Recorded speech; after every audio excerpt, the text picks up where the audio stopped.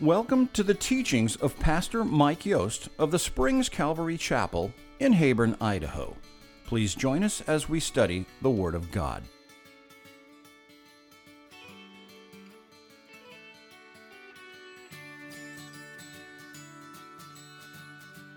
We are in Genesis chapter 35 today, if you want to begin turning there. As you remember last week, chapter 34 was one of those yucky chapters I had mentioned. Stuff that you generally won't hear covered from the pulpit on a Sunday morning, just full of wickedness. In fact, it's interesting.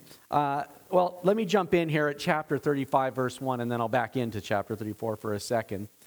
At chapter 35, verse 1, we read, "Then God said to Jacob, 'Arise, go up to Bethel, dwell there, and make an altar there to God, who appeared to you when you fled from the face of Esau your brother.' Then God said." It's rather significant that in Shechem, nothing good happened. Remember, God had told Jacob back in chapter 28, "I'm going to send you to your uncle, you're going to get a bride, you're going to have a family, you're going to come back." And now we're 30 years later, and finally God says to Jacob, "Get up, go to Bethel," and he's going to return. But in the meantime, we saw all of these delays and all of these compromises in Shechem. We call that the Shechem incident, or the Dinah incident, by way of sanitizing it, because it was just foul, all the wicked things that went on in Shechem. But you know, the things that happened in Shechem last chapter could not have happened if Jacob never went there. He wasn't supposed to go there, okay? He was coloring outside the lines. It's no different than you can't get in an accident or get pulled over for a DUI while returning home from the bar if you don't go to the bar, okay? There's places you just shouldn't be. And Jacob had moved into Shechem. He had bought a field there, right? Basically, he bought into the community. And as a result, his daughter was defiled and humiliated. And his sons became tools of Satan to steal, kill, and destroy. And his whole family is just unraveling in that last chapter.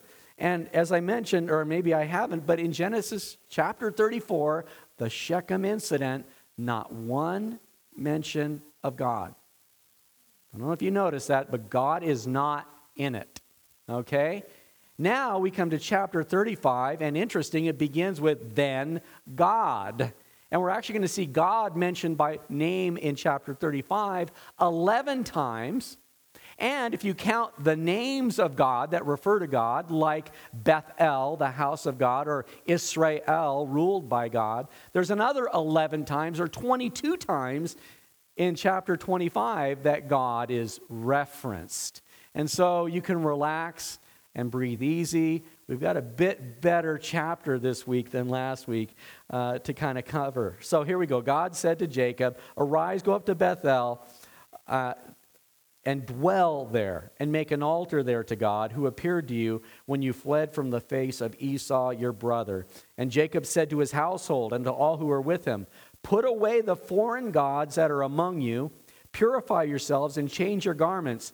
Let us arise and go up to Bethel, and I will make an altar there to God, who answered me in the day of my distress and has been with me in the way in which I have gone." So they gave Jacob all the foreign gods which were in their hands and the earrings which were in their ears, and Jacob hid them under the terebinth tree which was by Shechem. So we have a total regrouping here in these first 4 verses. God says to Jacob, "Go home. This is where we started. I'm calling you back home. Come to ground zero. You've been out chasing the things of the world, and it's really turned out bad for you." In 1 John, the Apostle John writes in chapter 2 at verse 15, "Do not love the world or the things of the world. If anyone loves the world, the love of the Father is not in him.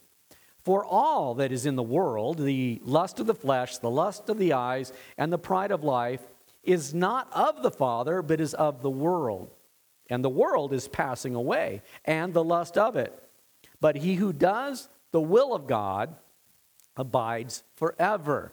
And we see here, God says to go back to Bethel and dwell, abide, put down roots, come home to where I am. In Revelation, in chapter 2, Jesus writing to the church of Ephesus would say in verse 2 of chapter 2 of Revelation, I know your works, your labor, your patience, and that you cannot bear those who are evil.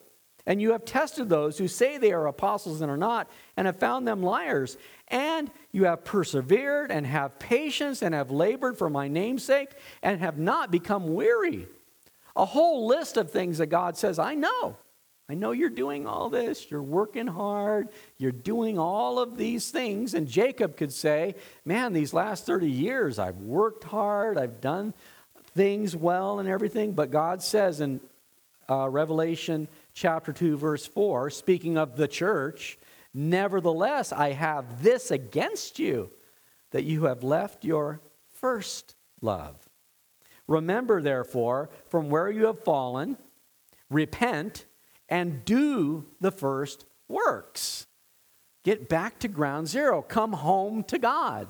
At Pure Word, one of the topics on the table was restitution.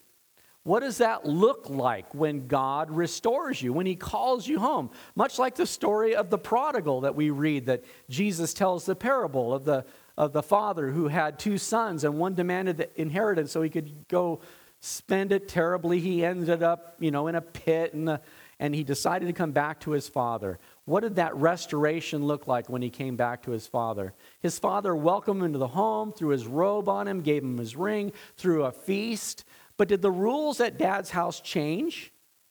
No, they are the same rules that he had left so many years ago. But when you're prepared to come back and live according to the Father, to dwell in God's grace, to be there in the will of God, God will welcome you back. And this is what God is doing with Jacob. In John, in chapter 15, a very familiar passage to many of you, talking about coming and putting your roots down, we read in chapter 15 of John, verse 5, Jesus speaking, I am the vine, you are the branches. He who abides in me and I in him bears much fruit, for without me you can do nothing. If anyone does not abide in me, he is cast out as a branch and is withered, and they gather them and throw them into the fire, and they are burned. If you abide in me, and my words abide in you, you will ask what you desire, and it shall be done for you. For by this my Father is glorified, that you bear much fruit, so you will be my disciples. And so we see here this promise that God made to Jacob, that I will be with you, I will send you off to Haran, to your uncle Laban, you'll get your bride, you'll come back with your family. And while that promise was to Jacob specifically, the principle of the promise flows to all people who would walk in the Spirit, not according to the flesh. If you will walk according to God, then God will be your God. He will dwell with you, and you will bear much fruit. So here we see now in chapter 35, 1 through 4, Jacob is taking charge of his family. He said to his household, verse 2, and all who were with him, put away the foreign gods that are among you, purify yourselves and change your garments. That business of these foreign gods and purify yourself and change your garments. In Jude, in chapter, or not chapter, Jude has one chapter, but in verse 23, we read in Jude, or verse 22, and on some have compassion, making a distinction, but others save with fear, pulling them out of fire, even hating the garment defiled by the flesh. When you want to come back home to God, you're going to have to put off all of your off-putting things, your stinky stuff, those garments defiled by the world, whatever it is that you're bringing with you. In this case, he told his family, get rid of those foreign gods, okay? We already saw Rachel had taken her uncle Laban's foreign gods, the little terebinth that they had, these little carved image like good luck charms or whatever. And now the children are following suit. The children knew what Mama Rachel was up to, right? And you can't hide from your children what you're doing, okay? She was trying to hide this thing, but your kids know. Your kids know and see. If you're going to take charge of your family, you want to come back to God, you want to be a family that honors the Lord, just know that your kids see your gods. Don't be fooled. You're not hiding them. Is it liquor, drugs, pornography, gambling? Maybe let's Netflix and some of that. Maybe it's your stash of candy or junk food that you keep from your kids. I grew up and my mom had a stash. She always liked peanut M&Ms and black licorice. Now, I know a lot of people don't like black licorice, but as a little boy, I knew where my mom's candy stash was. And if I wanted candy, it meant black licorice. So I acquired a taste for black licorice to this day. Okay? Your kids know what you think you are hiding. They know better than anybody, right? And we have to be careful. But here's the other side of that coin. Your kids see your God. Your kids see your devotion in the morning when they get up and you're sitting there at the coffee table when they wander into the room and you've got the Word of God open. Or your kids see you when you pray throughout the day. Let's stop and pray for this one. And you're a person of prayer. Your kids see your church attendance or how much you are involved in outreach and service in the community. Your kids see your tithes and offerings. That's why we collect the tithes and offerings while the kiddies are in the room, because we want the families to participate in this and the kids to see this is one of our acts of worship to the Lord. Your kids, they're listening to the same radio station that's on in the car when you're driving around. They're hearing the same, I don't know, Christian radio, talk radio. They're getting an earful of that. They know what you have in your library at your house, what friends you hang out with, what kind of wholesome activities you do. And as you set that example, and here Jake is setting that example, your kids can be turned around. Even though they might have been out in that world, the cure for worldliness is separation from the world, cutting it off. Now, I know when you share Jesus with some of your friends, they're like, you just want me to give up my stuff. I'm like, it's really not that. It's really not that, okay? What it is I've got Jesus. I've got so much Jesus, I got enough to share. And it's the best thing. It has changed my life. It's revolutionized me. So you're not telling me I have to give this stuff? And I said, well, I'm not telling you have to give that stuff, but you're not going to want that stuff. That stuff is like a dog returning to his vomit. When you get to know how good God is, you're not going to want that stuff. And that's kind of that picture. In Colossians chapter 3, we read verse 4. Now, this is speaking to the church. It says, when Christ, who is our life, appears, then you also will appear with him in glory. Therefore, put to death your members which are on the earth. And he starts listing fornication, uncleanness, passion, evil desire, and covetousness, which is idolatry. Because of these things, the wrath of God is coming upon the sons of disobedience, in which you yourselves once walked when you lived in them, but now, okay, that was the old man, you're now the new man, but now you yourselves are to put off these: anger, wrath, malice, blasphemy, filthy language out of your mouth. Do not lie to one another, since you have put off the old man with his deeds, and have put on the new man, who is renewed in knowledge according to the image of him who created him. Another similar passage in Ephesians in chapter 4, beginning at verse 22, we read, that you put off concerning your former conduct the old man which grows corrupt according to deceitful lusts, and be renewed in the spirit of your mind, that you put on the new man which was created according to God in true righteousness and holiness. And so God is stepping up. Jacob is stepping up and obeying God and telling his family, put away all those foreign gods, all of those idols, that idolatry, that covetousness, and all the wicked things. Purify yourselves, change your garments, okay? Put on Christ, we would say. And let us arise and go up to Bethel. Remember, that means house of God. It was named by Jacob back in chapter 28 when he was fleeing his brother Esau after he had deceived his father Isaac, and he had that dream that night of a ladder and angels ascending and descending to heaven with the Lord at the top of the ladder. He woke up in the morning and he said, surely God is in this place, and he named it Bethel, the house of God. Arise and go up to Bethel, and I will make an altar there to God, who answered me in the day of my distress and has been with me in the way which I have gone.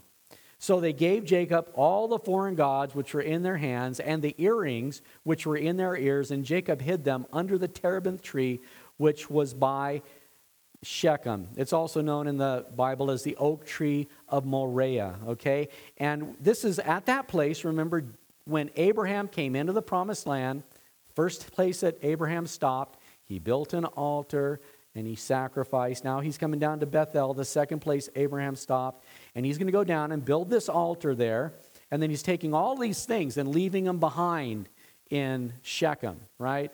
That advertising thing, it's very catchy, but it's quite wicked. Whatever happens in Vegas stays in Vegas. Well, yeah, actually, whatever happens in Shechem, leave it there. Don't bring any of it with you. And Christian, this is true for us as well. There's a lot of things that you're going to have to leave behind in your walk with the Lord that are not of the Lord, things that he has not called you to. And this is what he's asking them all to do. It's interesting. He says, your foreign gods are those idols, and also earrings. Now, what's wrong with the earrings, okay? We don't know specifically. But throughout the scriptures, quite often, earrings are an indication of who you serve. We see in the New Testament somebody who is indentured as a servant in a household, when they choose, when their term of indenturement is up, and in the Old Testament would be at the end of 7 years, then they could be free. But they might love their master, love the household, and want to continue serving. And they come to the master and say, I love you. Is there any way that I could just continue serving you out of just love for you? And the master says, sure, we can do that. And you would now become attached to our family. It's sort of a way of being adopted into the family, and you'd be a permanent member of the family. And the way that they would signify this, that you are now a slave to this new household, is they would take you to the door of the house, and they would take you up against the door post and put your ear next to the door and take an awl and drive it through your ear and into the doorpost. And now you are attached to the house, okay? And then they would pull the awl out and they would put a ring in, okay? And then you would become what is known in the New Testament as a bond servant. You're bound in love to this house of this master who you love. And so it's possible that these rings that they collected along the way in Shechem or wherever they might have been back in Haran, that they were in some way a connection to the old world. There's another side of that that's kind of interesting. We find it in 1 Timothy. Let's see where I put my bookmark. Or 1 Timothy, I guess, and in 1 Peter, verse 3 and 4. I'll read a passage here. It says, verse 3 of chapter 3, 1 Peter, do not let your adornment be merely outward, arranging the hair, wearing gold, and putting on fine apparel. Rather, let it be the hidden person of the heart, with the incorruptible beauty of a gentle and quiet spirit, which is very precious in the sight of God. Sometimes there are things that you're going to leave behind in your life that aren't especially attached to a wicked lifestyle or that don't speak of something of a worldly nature, but it's maybe something that you're doing for the wrong reason. It says, don't let your adornment be merely outward. What really counts is what's going on inside your heart. But for some of us, we get a little bit addicted to fashion. That can be a god, okay? And if it might have to do with these type of adornments that are really focused on self, glamorizing self, promoting self. And that's another aspect of it that, you need to kind of let that old man die. Bury him. Don't drag him with you. Am I saying that ladies shouldn't wear earrings? No, I'm not saying that, okay? If you got that, you weren't really following with me. The idea is you have to do business with God. Jacob is doing business with God. God said to Jacob, okay? And you have to follow what Jacob said. And this is how Jacob commanded his family. We're going to just leave it all behind, lock, stock, and barrel. We're turning over a new leaf. We're going to make a fresh start. We're moving to Bethel. You know how far they had to move? 15 miles. In these 30 years of Jacob's wandering and pulling up short in Shechem, they were only 15 miles away from where they should have landed up in the first place. Can you imagine the grief they would have saved themselves had they just done that? We'll pick up here now at verse 5. And they journeyed, and the terror of God was upon the cities that were all around them, and they did not pursue the sons of Jacob. Remember, Jacob had said, you have made me obnoxious in the sight of all these people. They're going to destroy us because of what Levi and Simeon and the brothers had done in that city. And they were afraid of getting pummeled. And so they're leaving. But here it's interesting. God overshadows them. He is their protector. The terror of God was on the cities that were around them, and they did not pursue the sons of God. Praise the Lord that God isn't fair. Because if God was fair, he would have let those cities just beat up on them. That's what they had coming to them. But God looks out for his children. God cares for us. And that's one of the beautiful things about dedicating our lives to God. We get that benefit of God is on our side. He's fighting our battles for us. And here we see that they get basically an escort. Just like in the chapters previous, there was that angels camped at Mahanaim. And it was this whole regiment of angels to guard and protect them. And here God is protecting them. Okay, and they journeyed. And they got away free. Verse 6, so Jacob came to Luz, that is Bethel. So it's just a name change of the two places here. They're both the same. Jacob's the one who named it Bethel. It was named by the inhabitants of the land, Luz, okay, which is in the land of Canaan, he and all the people who were with him. So the whole family came, and it says, and he built an altar there and called the place El Bethel, because there God appeared to him when he fled from the face of his brother. Now, the last time he was there, he took up that stone that he had used as a pillow that night, set it on end, poured oil on it, consecrated it, and said, this is the house of God. Now that he's come back with all this family, it was just him and God back in the day. Now he's got this family and his hired servants and his flocks. All of this, he comes to Bethel. They build an altar, and they name the place of the altar El Bethel, or God, the house of God. And what's really cool here is now this is a family altar. This is a place where the whole family can come to worship and gather and honor Yahweh God. And so it's kind of cool like this. What's happened since he went out and now there's so many? It's kind of like our baptisms coming up. It's a memorial. It's a testimony to what God is doing, right? We go out into the community and we go out and we publicly profess, I am a believer in Jesus Christ. Hell lost another one, I am free. Jesus saved another one, I'm now part of the family of God. And we'll go down there in front of the world in the Snake River and we'll baptize folks, and we will, as a way of making an altar, an act of worship to the Lord, and bring the whole family. You all are welcome to come and celebrate this moment. It's going to be fun. And so kind of a family affair now. Verse 8. Now Deborah, Rebekah's nurse, died, and she was buried below Bethel under a terebinth tree, so the name of it was called Allon Bakuth. This is just just this random stray verse in here that gives us a little bit of detail. Apparently, Rebekah's nurse, probably somebody who came back with Rebekah when Abraham's servant went and got her, Now, these many years later, she died. It's kind of interesting in chapter 35. Now that Jacob comes home, we're going to see 3 of the family members go home to be with the Lord, okay? And this is the first of them, like you could say, beloved Aunt Debbie, okay? She's been part of the family forever, and now it's her time, and she goes home, and everybody gets to enjoy that and be part of that. Verse 9, then God appeared to Jacob again.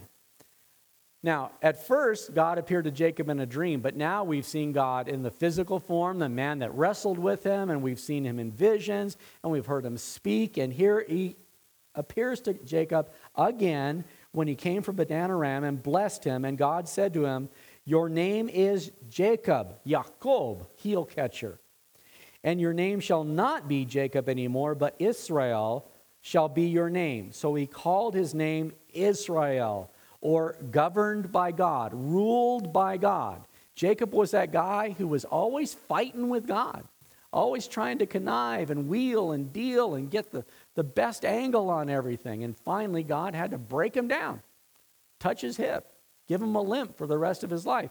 But now instead of fighting with God, now Jacob is fighting with God on his team, that they're together, united in this. And so he gets this new name, Israel. Verse 11, also God said to him, I am God Almighty. Be fruitful and multiply. A nation and a company of nations shall proceed from you, and kings shall come from your body. The land which I gave Abraham and Isaac I give to you, and to your descendants after you I give this land. And so we see this promise. It's the same promise that God gave Abraham in chapter 26, that he gave Isaac in chapter 27, and that he gave Jacob back in chapter 28. And now he's repeating the promise again. It's not a new promise, but he repeats it. He reinforces it.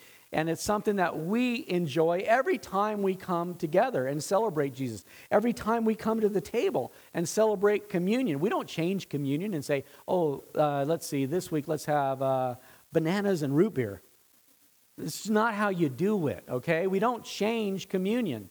We don't change the reason we do communion. It's always the same, perpetually, eternally. Jesus Christ died for us on the cross that we could be set free from the penalty of sin and death, that we could be indwelt with His Holy Spirit, that we could have membership in the family, that we could come to the table and be one with God and with Jesus. And that message never changes, but it sure doesn't hurt to repeat it and repeat it and repeat it. And here God is repeating it to him. I am God Almighty. El Shaddai is the Hebrew for that word, the supplier of all your needs.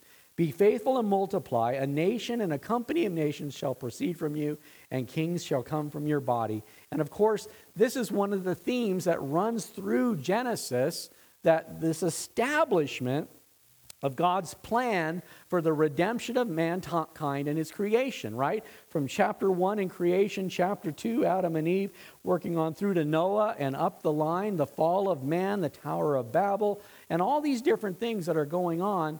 God is working that plan of salvation through which he's going to bring Messiah, Jesus Christ, to the world. And it's going to come through this line of Abraham, Isaac, and Jacob. And the land which I gave Abraham and Isaac, I give to you and to your descendants after you, I give this land. Then God went up from him in the place where he talked with him. That's interesting. That word went up is just he departed, but he didn't depart that way, and he didn't depart that way, and he didn't depart that way. He went up. And also it's worth noting that this is a physical manifestation of God.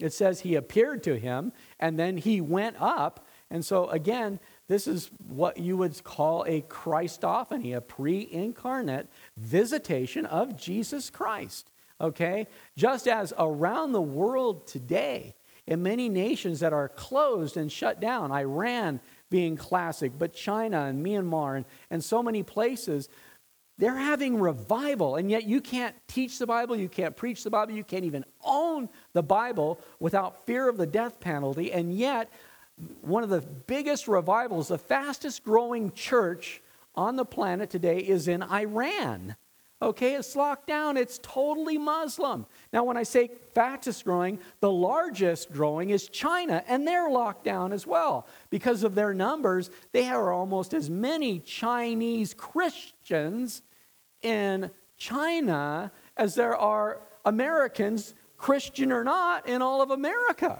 Okay? So there's revival going on. There are people getting saved. In Iran, you can't preach, but people are continually to report that they get visits from Jesus. They've been raised their whole life. They don't know the Bible. They've never read the Bible. They've never heard of Jesus. And they just get woke up out of their sleep and they say, it was Jesus standing there saying, I love you. I died for you. I gave myself for you. And they convert and they become Christians. And they've got a real problem in Iran because they just can't crush the church. Well, this is going on all around the world. And God, he was in bodily form. Jesus visited him. Well, he went up from him in the place that he talked with him. So Jacob set up a pillar in the place where he talked with him, a pillar of stone, and he poured a drink offering on it, and he poured oil on it. Okay, so same as the first time, he took a stone, he took oil, and we know that oil is a representation, a picture of the Holy Spirit, how it just comforts and coats and soothes, and it's a beautiful picture of the anointing of the Holy Spirit coming upon somebody or something. And it's a way to consecrate something, to set it apart, to make it as holy unto the Lord. And so he did that. But we also see he pours a drink offering. This is the first mention in the Bible of a drink offering. You'll see a lot of them as you go through the scriptures. But one of them is kind of fun. In Philippians, in chapter 2, at verse 17, Paul writing, he says, yes, and if I am being poured out as a drink offering on the sacrifice and service of your faith, I am glad and rejoice with you all. And the idea of a drink offering, that's usually wine, okay? Because they would carry wine with them. And that would be, and wine throughout the scriptures is typically a picture of joy and celebration. And there Paul in Philippians says, I am being poured out. My life is being offered as a sacrifice in your service, but it's being done so cheerfully, with joy. I'm overwhelmed that God has allowed me to just pour out unto you. And here, Jacob, as he returns home, he anoints it, he consecrates it, he makes it holy, and he just pours a drink offering, because this is a time of just pure joy. I'm home. Hallelujah. So, I love it. In Psalm 23, David writes, you prepare a table before me in the presence of my enemies. You anoint my head with oil. My cup runs over. Surely goodness and mercy shall follow me all the days of my life, and I will dwell in the house of the Lord forever. Bethel, the house of the Lord. Have we come home, church? I just love Sunday morning. I just love being with y'all and sharing these things. Verse 16. Then they journeyed from Bethel, and when there was but a little distance to go to Ephrath, Rachel labored in childbirth, and she had hard labor. Now it came to pass, when she was in hard labor, that the midwife said to her, do not fear, you will have this son also. If you remember, back when there was the baby wars going on, and it was Leah, the other wife, that was having all the children, at one point, Rachel says, give me children or I will die, right? And Jacob's like, who am I, standing in the place of God? What do you expect me to do, right? And here we have, sadly, this coming to pass. She's in labor. She's not going to survive labor. But when she did have finally a child, she named that child's name Joseph, and she said, and he will add, which is to say there's more coming after this. And in fact, that came to pass as well right here. She's having a child. The midwife says, don't fear, you'll have this son also. Verse 18. And so it was, as her soul was departing, or she died, that she called his name Ben-Oni, but his father called him Benjamin. Now, Ben-Oni means the son of my sorrow. You can imagine, as she's giving birth, she's in travail, and the baby's coming, and she's like, I don't think I'm going to make it. And this sorrow, this travail, she says, you're the son of my sorrow. How sad, right? What What a sad way to commemorate this moment, okay? But his father called him Benjamin. No, that's not going to work. We're not going to look at you for the rest of our life and remember that we lost your mom in childbirth. You're going to get a different name. You'll be Ben. Now, Ben is the Hebrew word for son. So Ben Onai, Ben, son of my sorrow. Ben Jamin. Jamin is righteousness or right hand. And so Benjamin means son of my right hand, okay? You're my right hand man, okay? You're really close to me. And so this son comes along, Benjamin. So Rachel died and was buried on the way to Ephrath, that is Bethlehem. And Jacob set a pillar on her grave, which is the pillar of Rachel's grave to this day. So you're very familiar with this. This is the place Bethlehem, okay?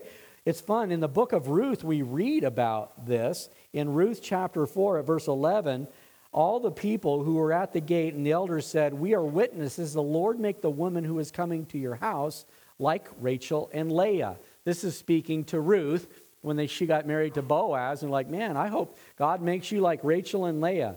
And you wonder, is that a blessing or is that a curse? Okay? But the idea being that you would have lots of children, that you would be prosperous, that you'd be like Rachel and Leah, the two who built the house of Israel, and may you prosper in Ephrathah and be famous in Bethlehem. And they were famous in Bethlehem. Ruth's name is now included in the genealogy of Jesus Christ. And it was a wonderful thing. We also find this come up again in the Gospels. It was the shepherds in Luke chapter 2 who were watching the flocks by night.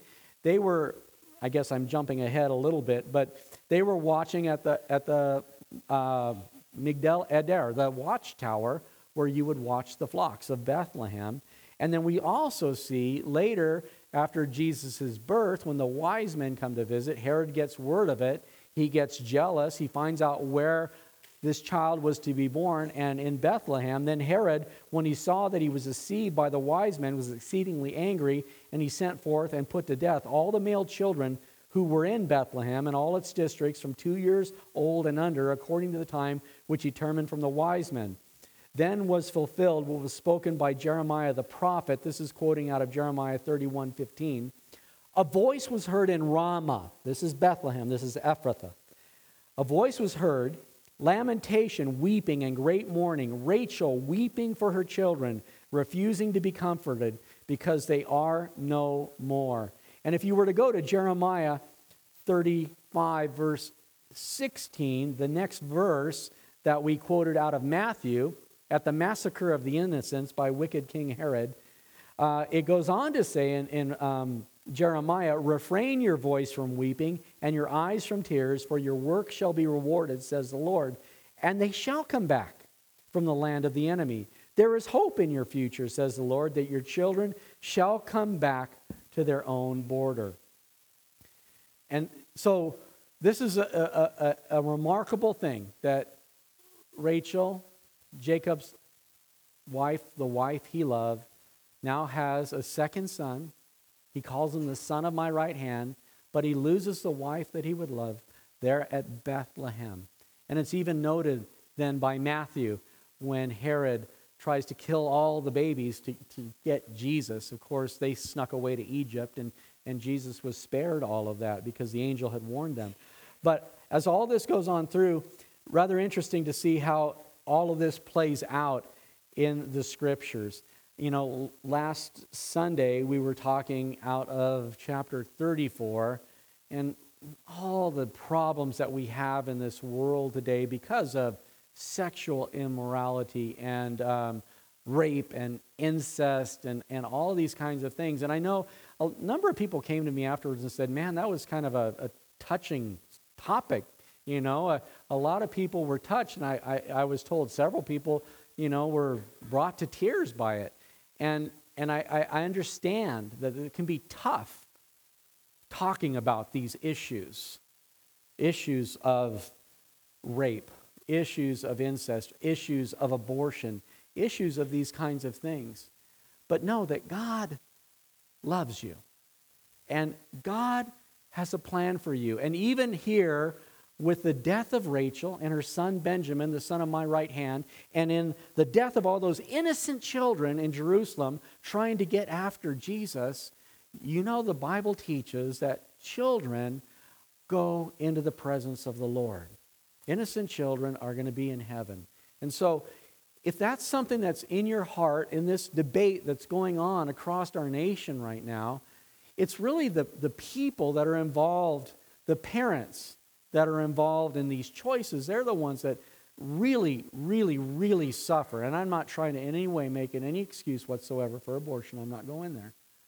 But God knows, and God can cover, and God has hope. Here in Jeremiah, he says those children are coming back. What he was saying to Jeremiah is, the children of Israel, the nation of Israel, don't worry, I'm not done with them. I've got a plan to redeem them to myself too. And it's the same for you and I. We need to trust the Lord. We need to give things into God's heart, know that he's got a plan, know that he can forgive anybody who wants to be forgiven, and walk on with our life. So he set up a pillar on her grave, which is the pillar of Rachel's grave to this day.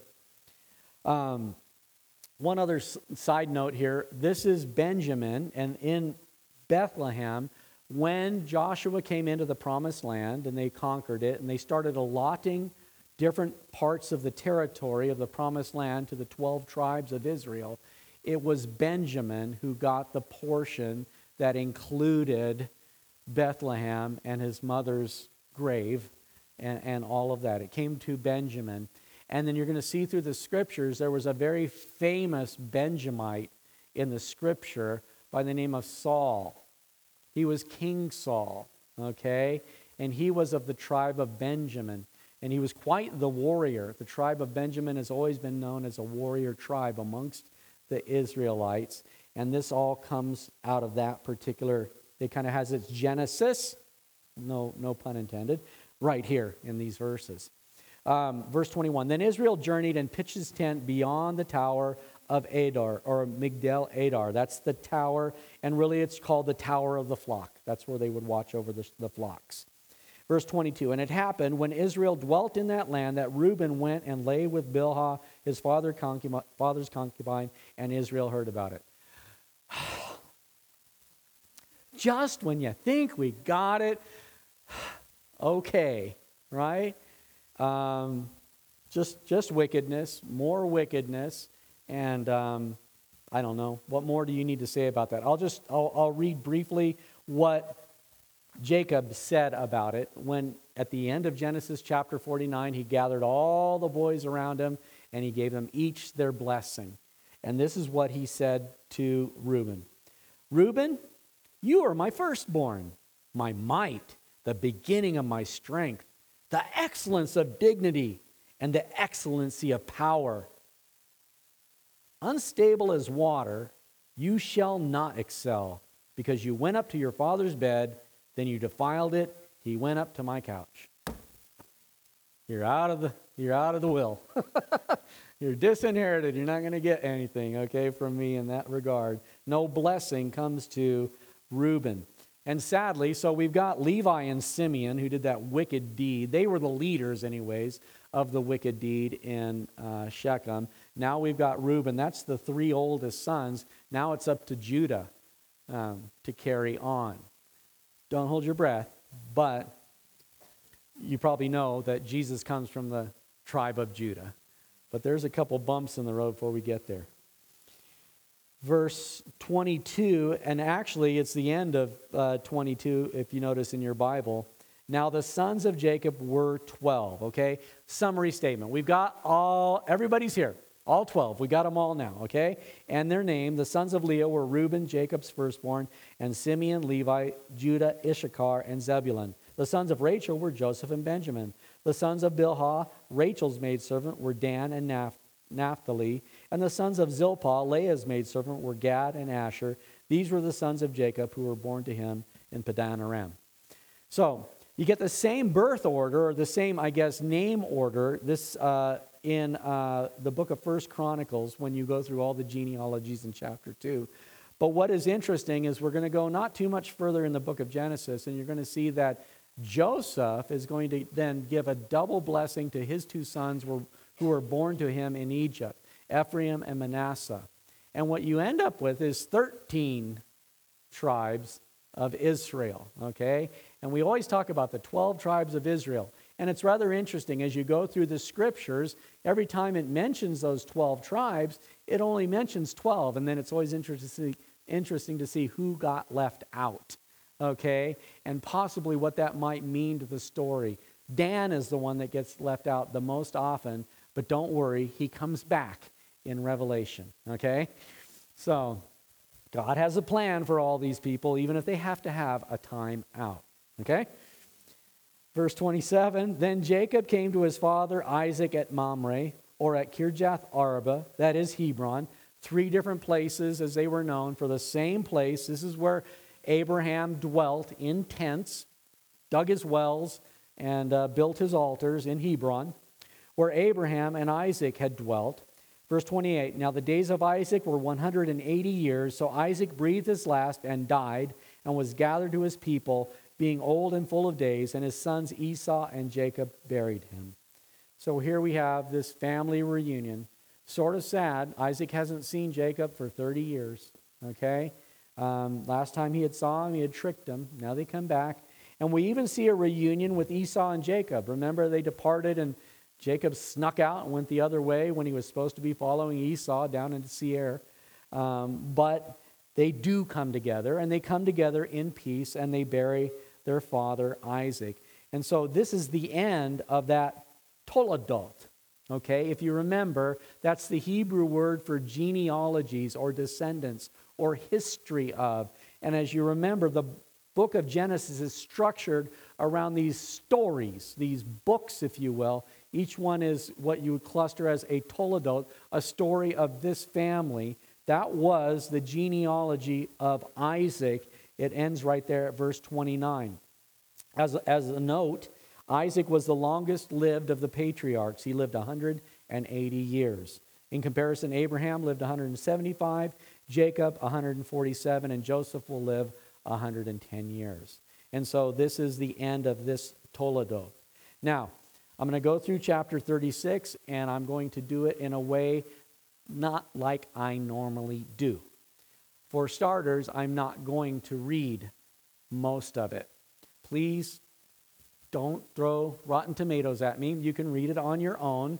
It is full of names. These are 2 more toledots. They're each one very small. Chapter 36, 1 through 8, and then chapter 36, 9 through 43.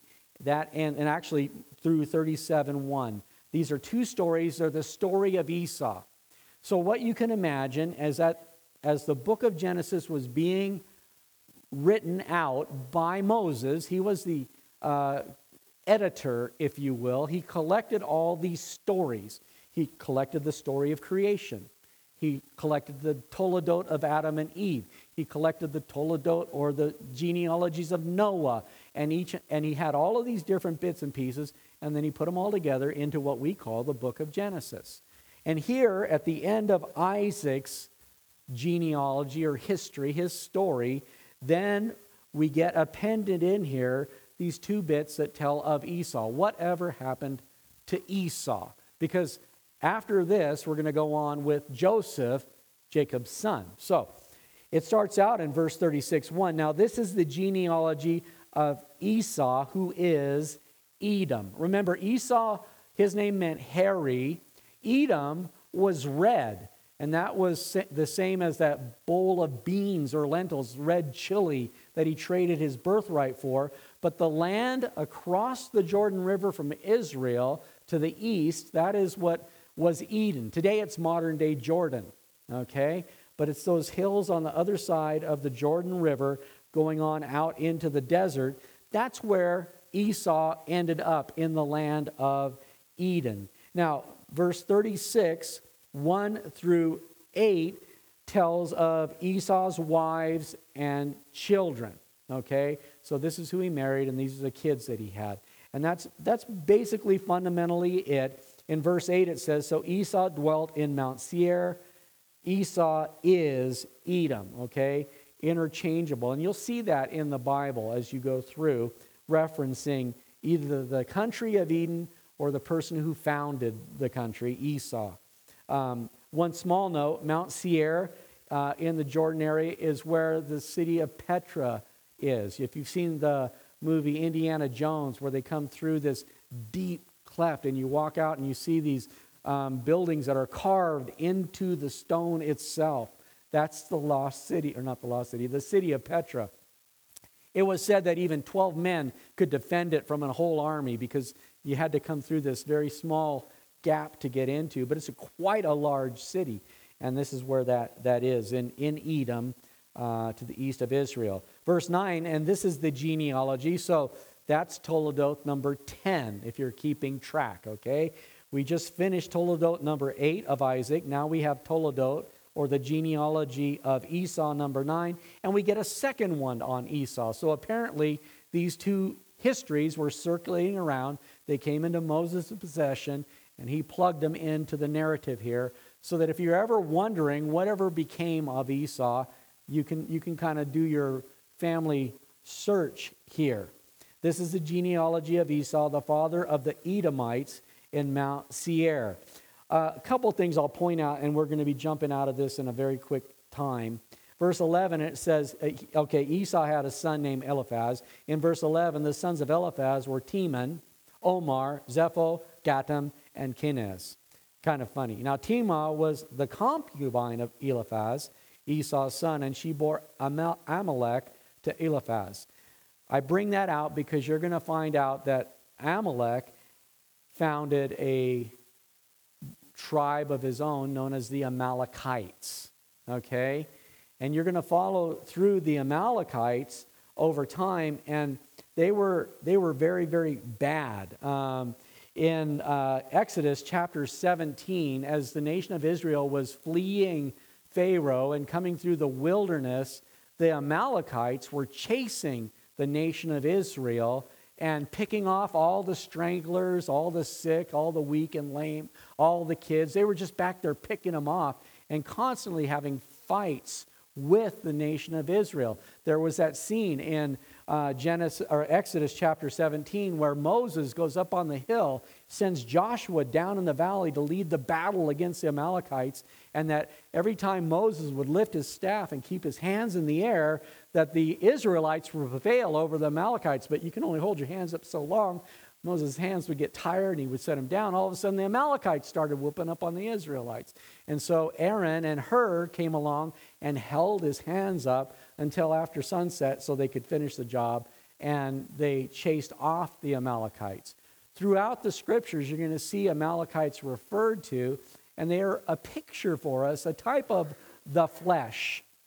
That which is fleshly, that is always doing battle with you. It's always dogging you. It's always right there on your heels, nipping at you and causing you trouble. And the ultimate thing is you just have to take care of the Amalekites. You need to blot them out. You need to cut it off. In fact, in Deuteronomy 25:17, God tells the nation, when you go into the promised land with those Canaanites, when you see the Amalekites, wipe them all out. Don't have mercy on them, just wipe them out. And for us, it's a picture of the type of the flesh.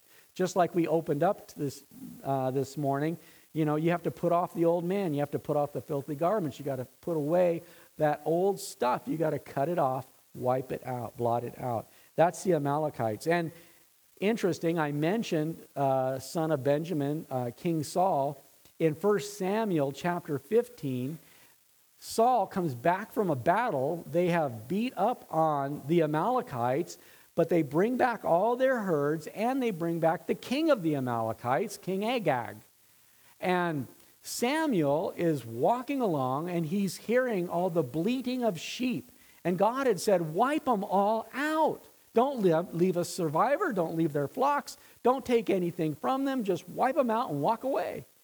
And Samuel says to King Saul, what is that I hear? The bleating of sheep. And Samuel starts making excuses. Oh. Well, I meant to keep those so we could use them for having sacrifices. And then there's King Agag. And what about him? The king of the Amalekites. You were supposed to wipe him out. And it says it was at that point that the anointing departed from King Saul. And he was no longer ever able to rule again, because when he should have cut them out, he didn't. And it becomes a problem. So you go on through. Those are the Amalekites. Okay, and we go on down through all of these sons of Edom. Interesting passage here in verse 24. These were the sons of Zibeon, both I don't know if it's Aja and Anah. This was the Anah who found the water, literally hot springs, in the wilderness as he pastured the donkeys of his father Zibeon. Just a throwaway comment in there, but it's kind of interesting. It's these kinds of things that help us to see that the Bible is a historical document. It's a factual document. It's peppered with all kinds of intricacies and details that really don't move the message along. They don't really relate in any way to what's at hand, what's being discussed, but it's the reality of what was there, what was happening. So if you're ever wandering around in Edom, you might come on these hot springs, and then you can join up with Anna there. And one final thing, down in verse 33, talking about sons of Bela, or sons of Esau. This one Bela died. Jobab, the son of Zerah of Bozrah, reigned in his place. You might remember Bozrah during the Gulf Wars. This is one of the areas that was heavily involved in warfare, was Bozrah.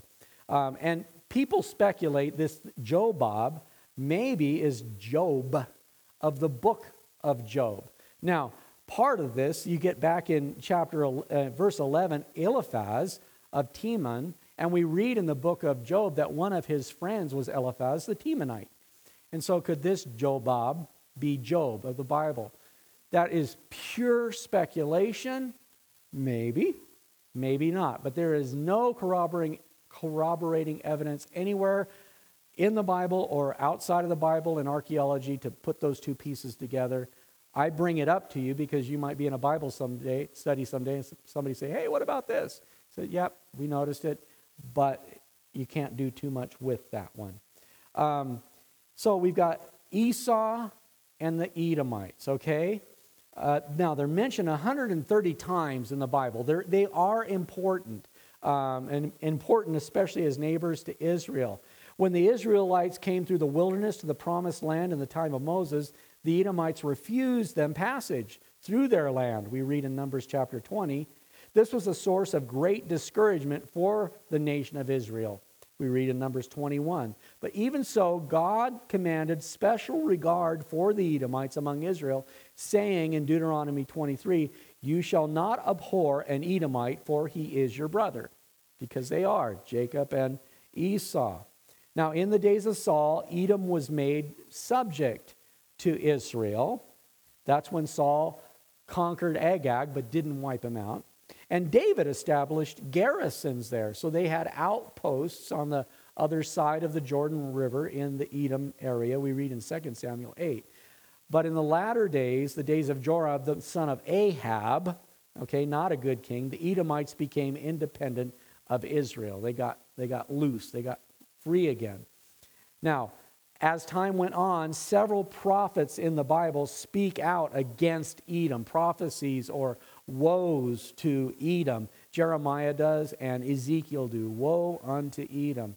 And we know that Herod the Great, the one who tried to kill Jesus, we read about the slaughter of the innocents, he was actually an Edomite. From the time Islam conquered the Middle East to this day, it's been virtually unoccupied except for a few Bedouins and a military outpost here and there. And it has become nothing. It's been brought to just desolation. As Obadiah, the book of Obadiah prophesied, the entire book of Obadiah is a extended prophecy against Edom. It's all about Edom, and you're gonna amount to nothing. Worship team, come on up. As we talk about that, we have here Jacob, who walked and eventually limped with the Lord. He fought against the Lord, and he finally began to fight on God's side. And then we have Esau.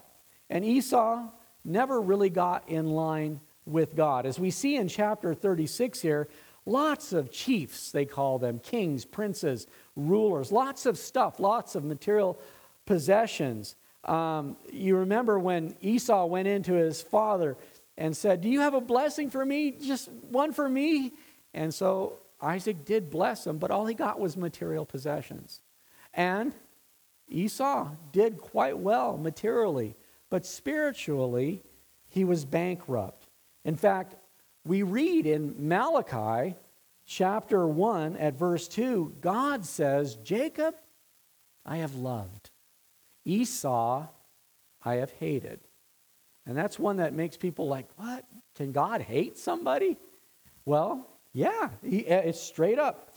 And there's a reason for that. It's kind of finely hidden in Hebrews chapter 12, verse 12 through 17, and we're going to wrap up on this.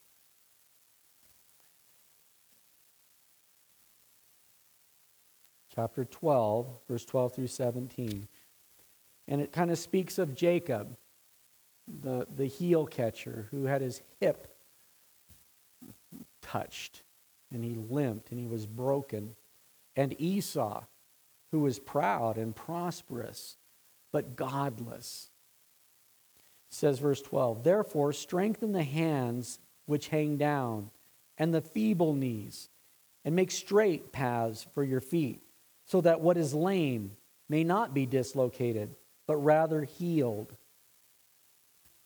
Pursue peace with all people, and holiness, without which no one will see the Lord. Looking carefully, lest anyone fall short of the grace of God, lest any root of bitterness springing up cause trouble, and by this many become defiled. Lest there be any fornicator or profane person like Esau, who was for one morsel of food sold his birthright. For you know that afterward, when he wanted to inherit the blessing, he was rejected, for he found no place for repentance, though he sought it diligently with tears." He sought it diligently with tears and found no place for repentance. Is there a time, is there a place where you can go so far that God will not forgive you? It's a tough question to ask. It's a hard thing to answer. We see it in Esau's life here. We see it in the life of Pharaoh. God sent plague after plague after plague. And it says Pharaoh hardened his heart against God, hardened his heart against God, hardened his heart. Every time he got harder and harder to God. Finally, you get to the last plague and it says, and God hardened Pharaoh's heart. We see Judas, who Jesus sat at the table, place of honor, dipped bread together in the bowl, washed his feet, betrayed Jesus with a kiss. In the book of 1 Timothy, speaking of the last days, the days that we are actually living in, now the Spirit expressly says that in latter times some will depart from the faith, giving heed to deceiving spirits and doctrines of demons, speaking lies in hypocrisy, having their own conscience seared with a hot iron.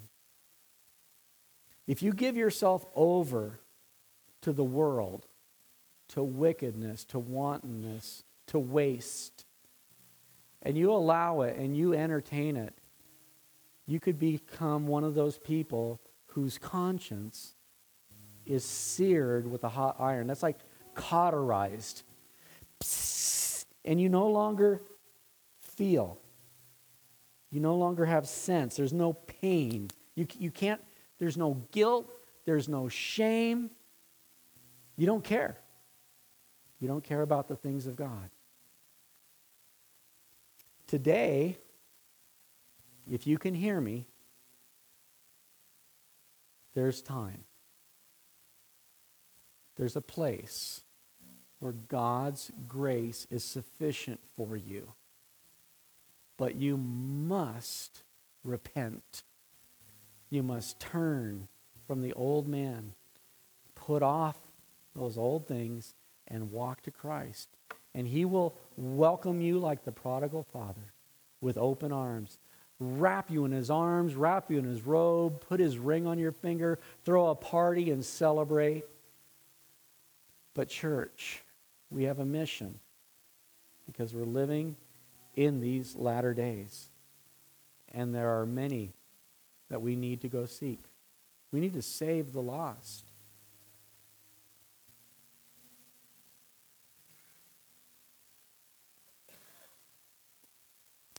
I mentioned to you the conference that I went to a couple weeks ago. And the passage, it's out of the Olivet Discourse in Matthew 24, where Jesus is speaking to the disciples about this end days and what will be the signs of those days, and wars and rumors of wars and persecution. They'll deliver you up to your neighbors, they'll kill you, and all these kinds of things. But he finally says, and in these last days, the love of many will grow cold. And it just pierced me. After I've been reading the Bible for 30 years, teaching it, I don't know how many times, I don't know how many times I've taught the Olivet Discourse, but I never really pondered this one and put it together. But that love of many that grows cold is not, there's many words for love in the Bible. There's eros, erotic love, and that's not growing cold in the world. There's phileo, brotherly love, bro, how you doing? That's all good. Everything's going on in the world that way. And storge, family love and all that. But the love of many that grows cold in these latter days is agape. That's us. And there's a lost and dying world. And there's a day, there's a line in the sand. There's your conscience is going to be seared if you don't turn and come to Jesus Christ. I know I'm preaching to the choir, but y'all, we're the army. we're the people that go out into the world. We're the salt and the light. We need to get the salt out of the shakers. We need to get the light out from under the bushel. We need to go out and share the good news with people that we love.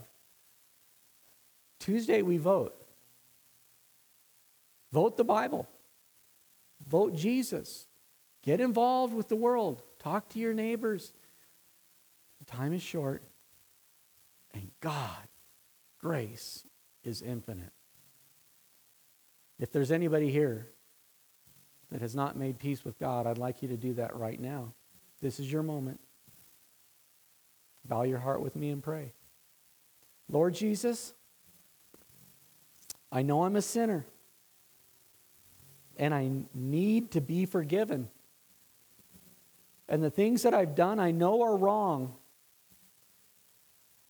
But I know your Son, Jesus Christ, died for me. I believe and receive your gift of forgiveness. And I ask that by the power of your Holy Spirit, you will help me walk worthy of you all the days of my life. In Jesus' name. Amen. If you prayed that prayer, now go get somebody else to pray it with you. Amen. Let's pray for the Agape Feast, and we'll close on up with some worship. Bow your hearts, please, again. Father God, we thank you for this morning. We thank you, Lord, for those serving in Sunday school and all those kiddies coming to faith down there. We thank you for those who have brought food to share this morning. And we thank you, Lord, even for the visitor that's in this room today, that they would feel welcome, that we could go together, break bread, and as one, join our hearts in this mission that you've given us to seek and save that which is lost, to go into the world and declare your great victory in your great name. Amen? Amen. Thanks for joining us today. To learn more about the Springs Calvary Chapel, please visit our website at www.thespringscalvarychapel.org. Join us in person at the Springs in Heyburn, Idaho, or here on the podcast as we worship together in spirit and in truth.